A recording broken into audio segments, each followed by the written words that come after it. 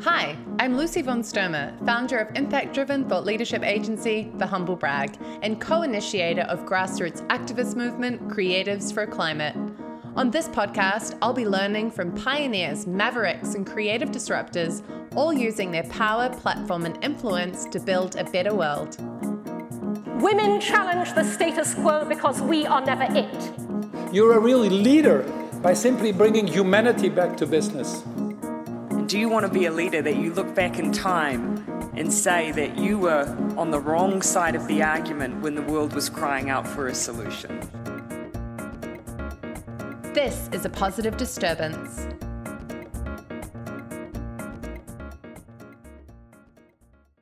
Hey everyone, and welcome back to A Positive Disturbance, where it's my mission to create just that by celebrating the leaders driving forward sustainable and inclusive change by raising their voice and taking a stand. And today I'm super excited to be speaking to Danny Tawia, who is the former Vice President of Digital and Brand Innovation at Nike. He worked in this role in London, in the Netherlands, and in Portland for many years, and now he's an independent consultant and an outspoken leader who's trying to support corporate America to be more inclusive and purpose-driven, particularly in terms of taking an active stance within the Black community. This is a pretty honest and vulnerable conversation between both of us, and what I found really interesting was that whilst Danny wants to see radical change and, of course, justice, he was also concerned with creating a truly inclusive culture, which in the future might also include those that don't support his views, perhaps even Trump supporters. And he's definitely on the money when he says that brands haven't realized it yet, but actually being an activist and working towards long-term systemic change is a smart business move. But that's enough from me. Let's dive into the conversation with Danny.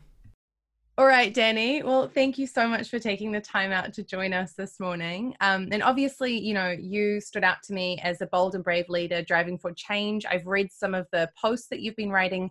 You're the former vice president of digital brand and innovation at Nike, and you have been quite vocal right now with corporate America jumping in to assert itself within this new landscape. And you describe yourself as on a mission to support corporate America to make a positive change. And so I just wanted to invite you to share a little bit about who you are and your journey and this new mission that you're on. It's great. Thank you for having me.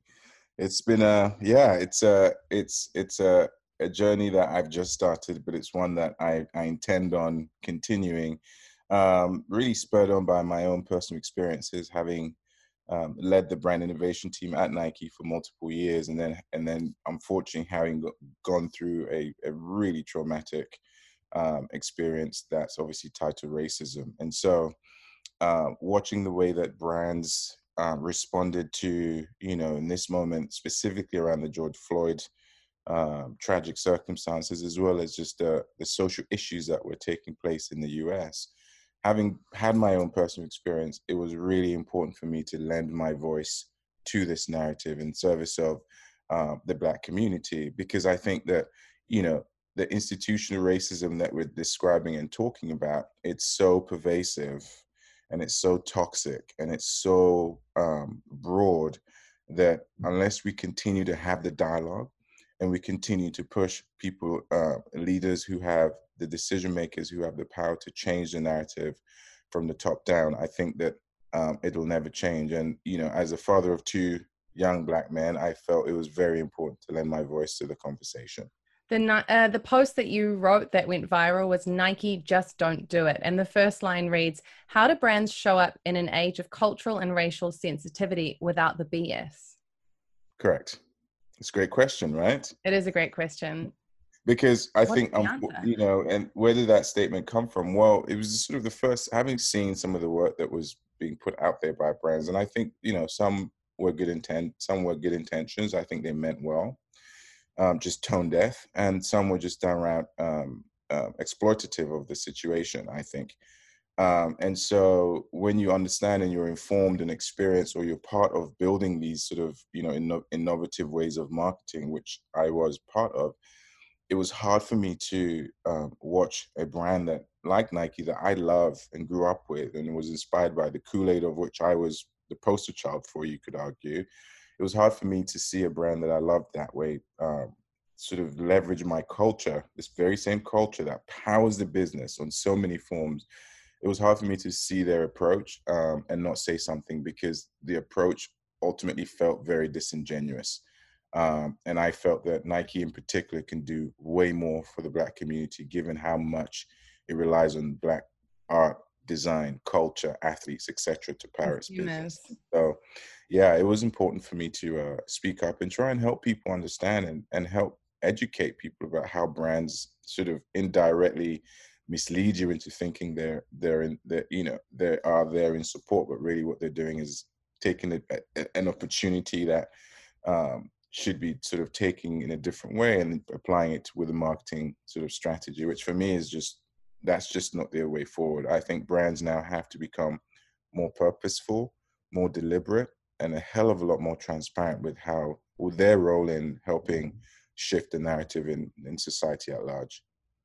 It's a big statement coming from the former vice president of brand at Nike to really call it out, because what you witnessed was much more of a slogan than necessarily action on the ground. Yeah. And that's what you saw from all brands, right? I mean, I think for a brand to put a statement out that says, for one, let me explain why I think it's tone deaf. And this tone deafness happens when you don't have a diverse pool of leaders, right? Bad work seeps through. And this, for me, is terrible work. What you ended up with was really a PowerPoint presentation with music. That's what the ad was. It's a sequence of words with this very dramatic music in the background. And the words that, for me, is really tone deaf is, how do you take something like race and go, just for once, don't do it? Well, what about all the other previous times? Was it okay then? Because your language implies that in this moment, this is so bad that people shouldn't be racist. And then the other one that I struggled with was they continued to use the word racism. And I knew from internal discussions I had prior years that they simply couldn't say the words Black Lives Matter because it alienated, some parts of their consumer base. And so they towed the line with the statement, right? Let's all stop racism, or let's be very kumbaya. Toe the line. And so when you're towing the line, and then the world, you've deceived the world into thinking, wow, you're such an innovation brand, and I know that to be true, that my voice has to be added to the pool to help actually tell the truth, tell the honest truth as to how this stuff works. And so that was one of the reasons I spoke up. I thought it was very important. It's a really interesting time, isn't it? Because companies and corporate America and brands in general have a little bit more ability to quickly transform compared to governments, for example. So there are a lot of people now looking to brands and companies to take a stand and to bring to life certain values. So what can we expect? Like what could Nike have done that was better? What does action look like? Well, I think what most brands did was to take the old format of we're going to give money to a cause. Yeah.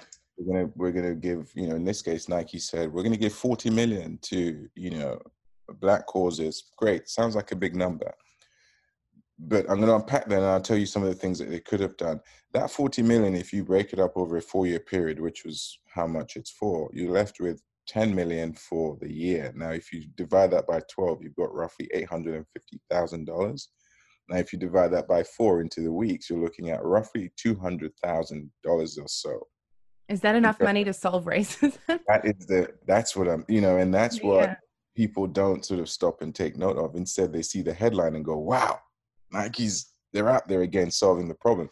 By doing that, all they've done is reallocated budget. That's all it is. It's a reallocation of moving one money from one place to another instead of using this. It's also an issue that you can really just throw a whole lot of money at. That's right. And that doesn't solve the problem. I think what this is doing, and this is why it's so challenging and so uncomfortable, is we are asking corporate America to take a long-term commitment to race. We are asking corporate America to be more deliberate with their hiring of minorities and have a specific quota that can actually support your claims that you're being a diverse company. We are asking brands to be more transparent. I think in that moment, what brands could have done is be part of helping figure out a sense of what's first and foremost in that real moment when there was a lot of stuff going on where we couldn't make sense of it. I think as a brand, either you go dark or you become part of the solution in a real way.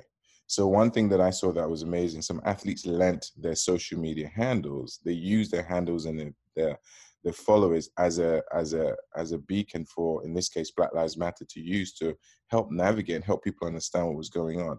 I think brands could have done some very simple things like exactly that. Give up your social handles for that night in service of the cause, as an example. Or they could have immediately set up hotlines that allowed people to start documenting and reporting experiences of racism that they've had in the workplace because they didn't have a voice. Those are all sort of quick things that could have happened quite quickly to get the ball rolling. What we're trying to solve cannot be done with a knee-jerk reaction. It's not what this is. We need short-term solutions, but then we need to sit down and have a human conversation about this. A human conversation that can actually help us change this narrative once and for all. And I think that the beginnings of that is what we're seeing now. But this is a long-term, I think, a long road. I don't think that we're going to solve it in the next few weeks. People are still reconciling with racism. I mean, you're talking about hundreds of years of oppression that we've brought to the forefront. And then you've got a whole community of people who've never thought themselves as racist, but realize that in today's world, when you apply the context of institutional systematic racism, you realize that everybody has a part to play, right? All of that is just coming to fruit. People are just making sense of it. So I think we need to give ourselves time. We need to be relentless. We need to push really hard, but understand that this is a long road in terms of changing popular beliefs and mindsets, and especially in the workplace moving forward. It's kind of amazing to imagine. It's been very confronting, actually, to look at my own feed. Suddenly, every single image, that is mostly white men, but just white people in general, or even campaigns that come out that aren't really diverse. We've all got our goggles off. Yeah. But also to realize that we're not talking about more people at the top that are diverse or Black or people of color. It's a total systems change in terms of equality. That's right. What are the new conversations that come up, and how, that if we can get there, that starts to be exciting, I think. I mean, I would say even this dialogue for me is exciting. In the fact that we're even having this dialogue, you and I, is exciting. The fact that we've allowed ourselves a forum where race can be discussed without the angst and the frustration and the anger, where we can have an objective conversation about what we're experiencing. I think this is very healthy. I always tell people in the US, the American is a giant sofa, and they all need to lie on this sofa and just have a long conversation. Very hippie-ish of me, but it's this idea, right, that dialogue is a huge part of helping people understand. I think, and also that the micro is the macro, right? So if we're expecting of those sort of companies and brands on an individual level as leaders, you need to be vulnerable and having, being open and open to getting it wrong too, and to learning as you go, as we expect from companies and brands. 100%. And I think what's exciting about the now is I do think that there is an opportunity for us to reimagine the systems of the future. I do think that the workplace and how it should function can be reset. It's a system at the end of the day. This stuff is all, human made. None of it was, set in stone when we were all here. Like I said, naked we came, right? So this idea that we were here, we came with nothing, we'd leave with nothing, I think is a really important mindset, because it allows you to be free in the moment to say what you actually feel, speak your honest truth, put your words out there, because those words will touch other people, and that knock-on effect is really what we're looking for. I think it's important for these dialogues to continue. Every conversation I personally have now starts with this, which, for me personally, it's a form of therapy. I think it's really important. Well, this session's on me, Danny. That was a terrible, terrible joke of me trying to be funny. No, yeah, I think that it's been really difficult for everybody, but if you are white, then we have had a lot of work to do ourselves to realize, whether you're poor or rich, you come from a position of privilege. But what I think that many of us if I can speak as one people, are lacking is tools and framework and a way to have these conversations that that for some reason we just haven't been able to have it. And I coming from New Zealand, where I grew up aware that I was the descendant of a white colonizer. Sure. These are conversations that we have quite a lot about Māori and affirmative action and all these sorts of things. And it was a conversation that I almost couldn't have. And one of the things that that kind of would make my blood boil, because I would see that we hadn't moved as far ahead as I would have hoped in New Zealand, and that racism was rife. But, I worry that some people aren't able to have these conversations and aren't able to say, hey, look, I am privileged. And where does that leave us? And obviously in America right now, a lot of us are just watching what's happening and we're terrified. Yeah. It's a great question. And it's funny enough, I actually empathize, especially with my friends who are happen to be white. I think, I've had multiple conversations. You can tell some of them I've never seen this before. They are literally shocked that, wow, it's this bad. So, what I tell people is you have to take a very human approach to this, because the trauma is real. It really is in the Black community, and you can see people emotionally breaking down. I think what I always tell, in this case, my white friends is, look, you first have to be able to acknowledge what you just said, which is that there's privilege baked in by default. It's just there, and it's okay. You don't have to feel guilty for that. That's who you are. That's the fortunate privilege you find yourself in. But acknowledge it. That's the first thing. And I think that acknowledgement allows us to start to have a dialogue on equal footing. Because until you can actually say those words, yes, my privilege has helped me. Yes, I've been able to get to these places, not because I'm not capable, but I am capable. But in addition to being capable, I've had these opportunities. And the same goes for brands, right? Which is they've got to be human in their approach. They have to ask themselves internally. There's some internal soul searching that has to happen.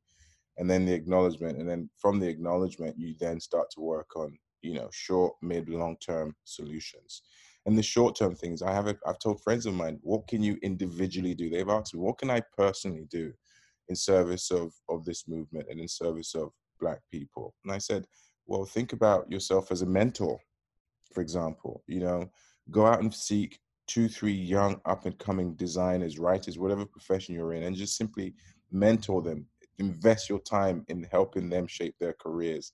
Invest your time in helping them land amazing opportunities that can help them accelerate their careers. Those are all personal things that doesn't cost anything.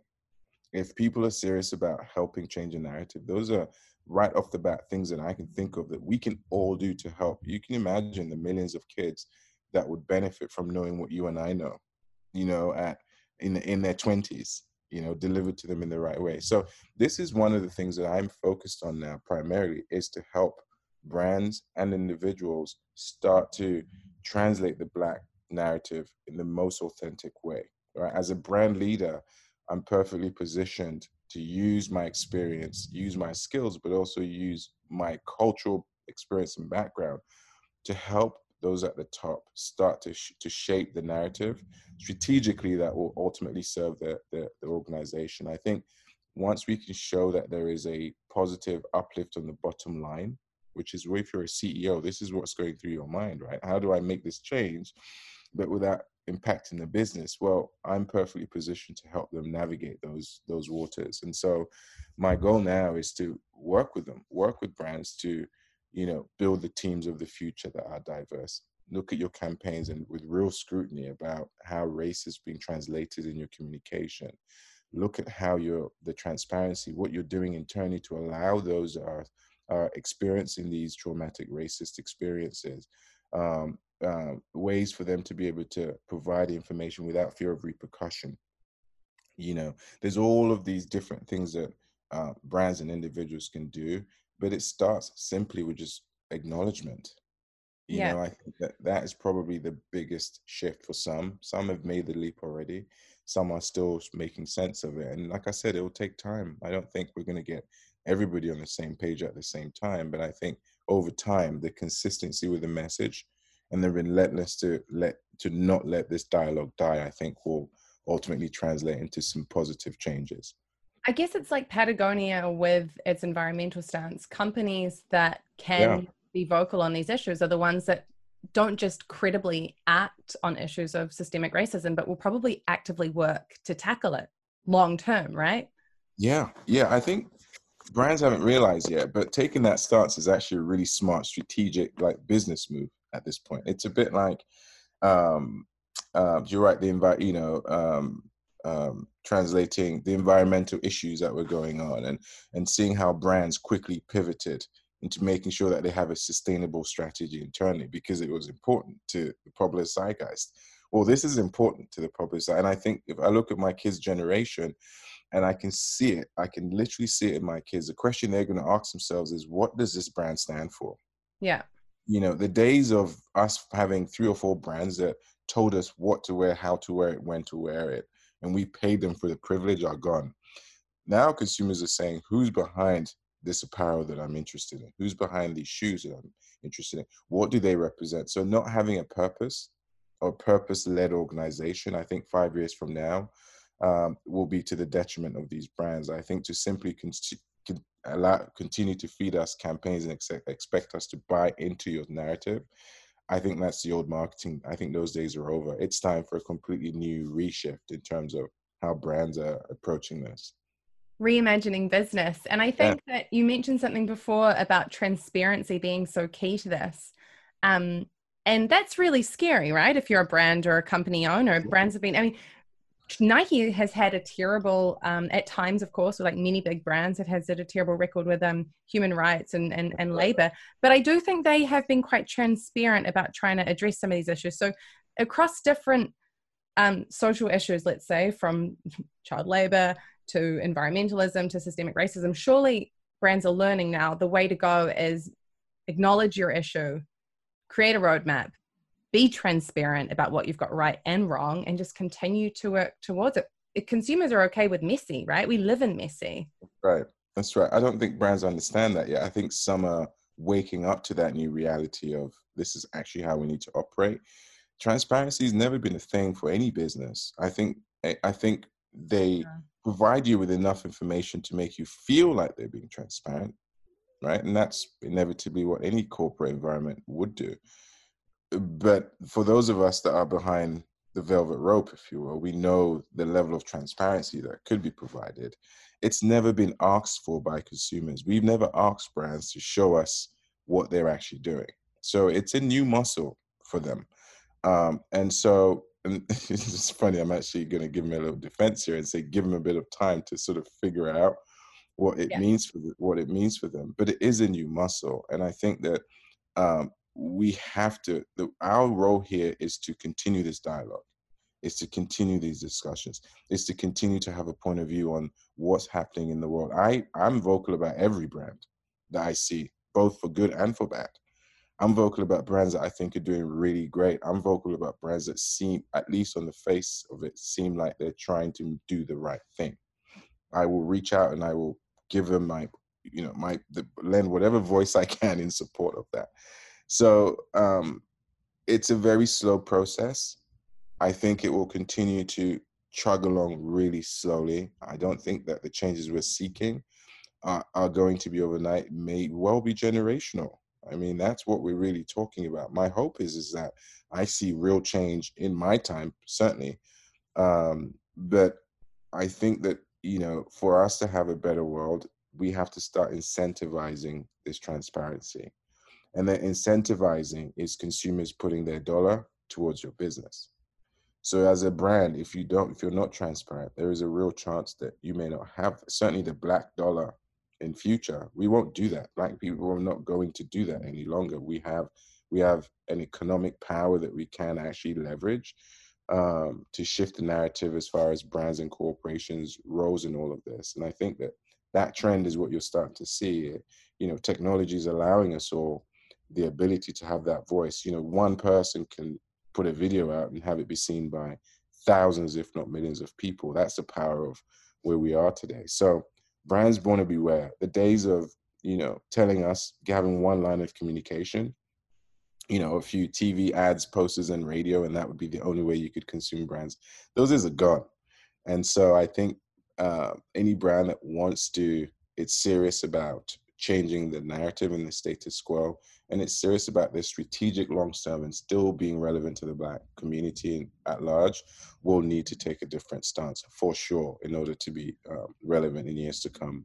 And I mean, somebody that's so embedded in the environmental movement, gosh, I really hope it isn't generations to come, because we really need new leaders, new types of voices, new knowledge to rise up through the ranks, because, we need an entirely different systems change really quickly, actually, to solve the issues that we have. So you're a very patient man, but I really hope that it. Yeah, well, you're right, and I'm actually not patient at all. I'm actually very impatient. I'm sort of trying to take a more of a realistic view, given the scale of the problem. I mean, this thing is that big that any small step in the right direction is a positive step in the right direction. And so my hope is, yes, absolutely. If I could click my fingers and have it all solved in the next 24 hours, I would. But I also want to be a realist in terms of how long these sort of embedded institutional systems that are, quite frankly, working really well for those that are in positions to take advantage, how you reset them so that they deliver for all. And I mean, you're living in the US, so I understand your realism in the sense that, things aren't pretty right now. And what this is going to involve is some people giving up power, and you're going to have some people kicking against that, right? Whatever shape and form that takes. That's exactly right. I mean, you're telling people who have been comfortable with how things have played out for so long to reset and give a piece of the pie back to other people. It's a hard mindset. I get it. Like, I can understand that. It's hard for anybody. For one, there's a lot of guilt as well. You think about amazing leaders out there who are feeling guilty because perhaps this hasn't been a story or a narrative they've picked up on, and suddenly they're having to react to it. I always tell I consult with a lot of CEOs and heads of brand, and I tell them, take a moment to really take stock of this issue internally. Take a moment to really understand how bad is the problem in your workspace, and understand it from both sides of the fence. Because this is the thing as well, is if you have a workforce of 100,000 people globally, let's say, not everybody in your workforce is in support of Black Lives Matter. That's just not realistic. The reason we're having systematic racism conversations is because it's so subtle, and it's everybody somehow plays a part in it. So you've got to make sure your communication is very clear what your support is and what your point of view is around this specific issue. But you also want to acknowledge that you have an existing diverse pool of talent, some of whom don't agree with Black Lives Matter. That's just a fact. That's why we're here. So if you're a CEO or a head of brand, certainly when I was heading a team of 120x people with multiple backgrounds and cultures, I would create a forum where every voice mattered. Yeah. Every voice mattered. And so how do you do that? And how do you navigate, that? And how do you make sure that you don't alienate others? How do you make sure that the education you're providing your teams are actually adding value towards a narrative? Because a lot of this is just a lack of education. And I don't mean that in terms of the standard education. I mean specifically around race. I think that the way that it's been taught, it's next to nothing. So normalizing it, making it part of the work environment, having it be okay to have a point of view that isn't the standard, and have it be delivered in a place that's safe, where you don't feel vulnerable or feel in danger or fear of losing your job or feel in danger of being alienated in some way, is really important. To start a dialogue. Absolutely. And I think everybody's voice needs to be added into the mix. I read this really interesting article about how the Democrats could possibly win this year. And it was something about make sure that Trump's supporters have a place in your new movement. And that's really tough, but that's really pragmatic, right? Yeah. And I kind of agree with that statement. It's a hard thing to do, because if you don't, then the divide that's already there just gets wider. This is about inclusion. I don't, as a Black man, of course, I want to see justice yesterday, but I'm also a human. And so I look at it through that lens. And I think this is where it gets hard for people, because I know who I am, and I'm very comfortable in my skin. So therefore, I can stand up and say, "Hey, if you happen to have racist tendencies, or if you happen to have unconscious bias, is probably a better way to sort of frame it up. Sure. Then allow for that person to be able to speak up, because it's the two-way dialogue is where real change is. What I'm not comfortable with is a silence. I actually really that makes me very uncomfortable. Silence is almost the easy. I mean, I have it sometimes with comments that just niggle at me regarding sexism. And I'll be like, oh, but he's such a nice guy. I don't want to say that. You know, I don't want to offend him. I don't want him to think I don't like him. And then I'm like, hang on. And I actually make sure that we're in an energy, I would say, within our conversation where I feel like, hey, do you think you can actually listen to me now? Yeah. So the reason is I can only understand, you know, for a person of color on a daily basis, how Very similar. Yeah, I mean, it's funny because I grew up in a single parent house, and my mum and I talked about this, and sexism and racism are very similar in terms of the way they feel. I would imagine, and obviously I'm not a woman, so I'm not claiming to understand or know exactly how it feels, but I would imagine it has it sort of conjures up the same feeling of sort of, you know, of just uncertainty and confusion and doubt and fear and all these emotions that you have at different times, right? Based on different circumstances. But you know that as a woman, when you go into a situation, somehow you have to be a lot smarter in the room, or you have to be a lot more confident for certain reasons, or you have to sort of absorb things that quite frankly are inappropriate that you should never have to absorb in comments and things like that, right? Of that nature. It's the same thing in racism. Yeah, only that I guess that, you know, I'm still a white woman, right? So there's so many levels of privilege and empathy. And I think that is the only way that I can understand it. And thank you for empathizing with me. I think that, you know, what's been really interesting for me about this conversation that we have had, Danny, is that the micro and what's happening on a human level and in a leadership level is very much what's happening on a company and a brand level. And if more people can start to have conversations where they're open to being challenged, maybe brands can start to get it right, you know, where you can have leaders with vision and resilience. I agree entirely. And I think that will come. I think that's why I reluctantly say generationally, because I think there's a group of youth that I'm seeing, because I observe, you know, I'm a bit of a futurist in what I do. So I tend to observe consumers and how they're consuming technology, innovation, how they're applying it to the things they care about. And I can tell you right now, if I was still in corporate America running an innovations team or brand team, all of the strategic shifts I would need to make in order to be the number one brand in the world, I'm seeing play out today. I know exactly what we would need to do in order to, you know, take advantage of the new behavior. And that new behavior is to the point I made earlier, every voice now has a platform or a forum to share their thoughts and ideas, and they can create their cohorts and drag them along. You watch these K-pop kids affect, I mean, you're talking about a presidential rally, and somehow use technology to reserve hundreds of thousands of seats that were never fulfilled. I mean, genius. It's the sort of marketing that I would have done at Nike, you know? And I think that you're going to see a lot more of these creative ways of people standing up and protesting that is through digital means, isn't necessarily physical, but has the same impact, if not more. You know, and a lot of the things that, you know, is happening too that we have to sort of bear in mind is we've moved from the information age into the online reputation age, because now the internet has enough information in it. We're not talking about it as this beast that needs to be fed anymore, but rather we're talking about it in terms of you know, how we show up online, and our online lives are becoming our real lives. You know, you meet someone and you Google them, is what we do, right? We just go online, we're like, and we take what we read as fact. If it's on Google, then it must be fact.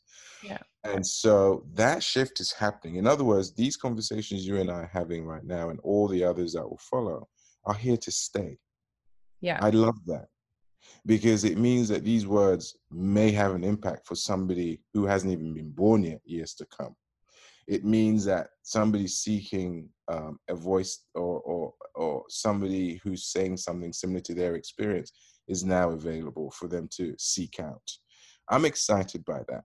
And that's part of the reason that I'm happy to lend my voice to these things, because I want to make sure that these experiences are documented, that those that come after me can use these as a way to navigate corporate America or avoid corporate America entirely, and become an entrepreneur and actually own your own business. There's lots of different ways to be successful in this world, and my unique story is one that I want to put out there, because I believe if I can do it, gosh, anyone can do it. I guess what inspired me about Danny is that I too believe that, if you think you're too small to make a difference, try sleeping with a mosquito. And Danny's really testament to this. He's created a lot of positive impact within his sphere of influence by raising his voice and speaking his truth. And I like to believe that the conversations we're having on an individual level really do have an impact on the bigger organizations and structures around us, and that we can be part of that change. If you got this far, thank you for sticking with me, and tune in for our next episode with a new brave leader with a bold vision of the future, somebody willing to create a disturbance in order to create a positive impact.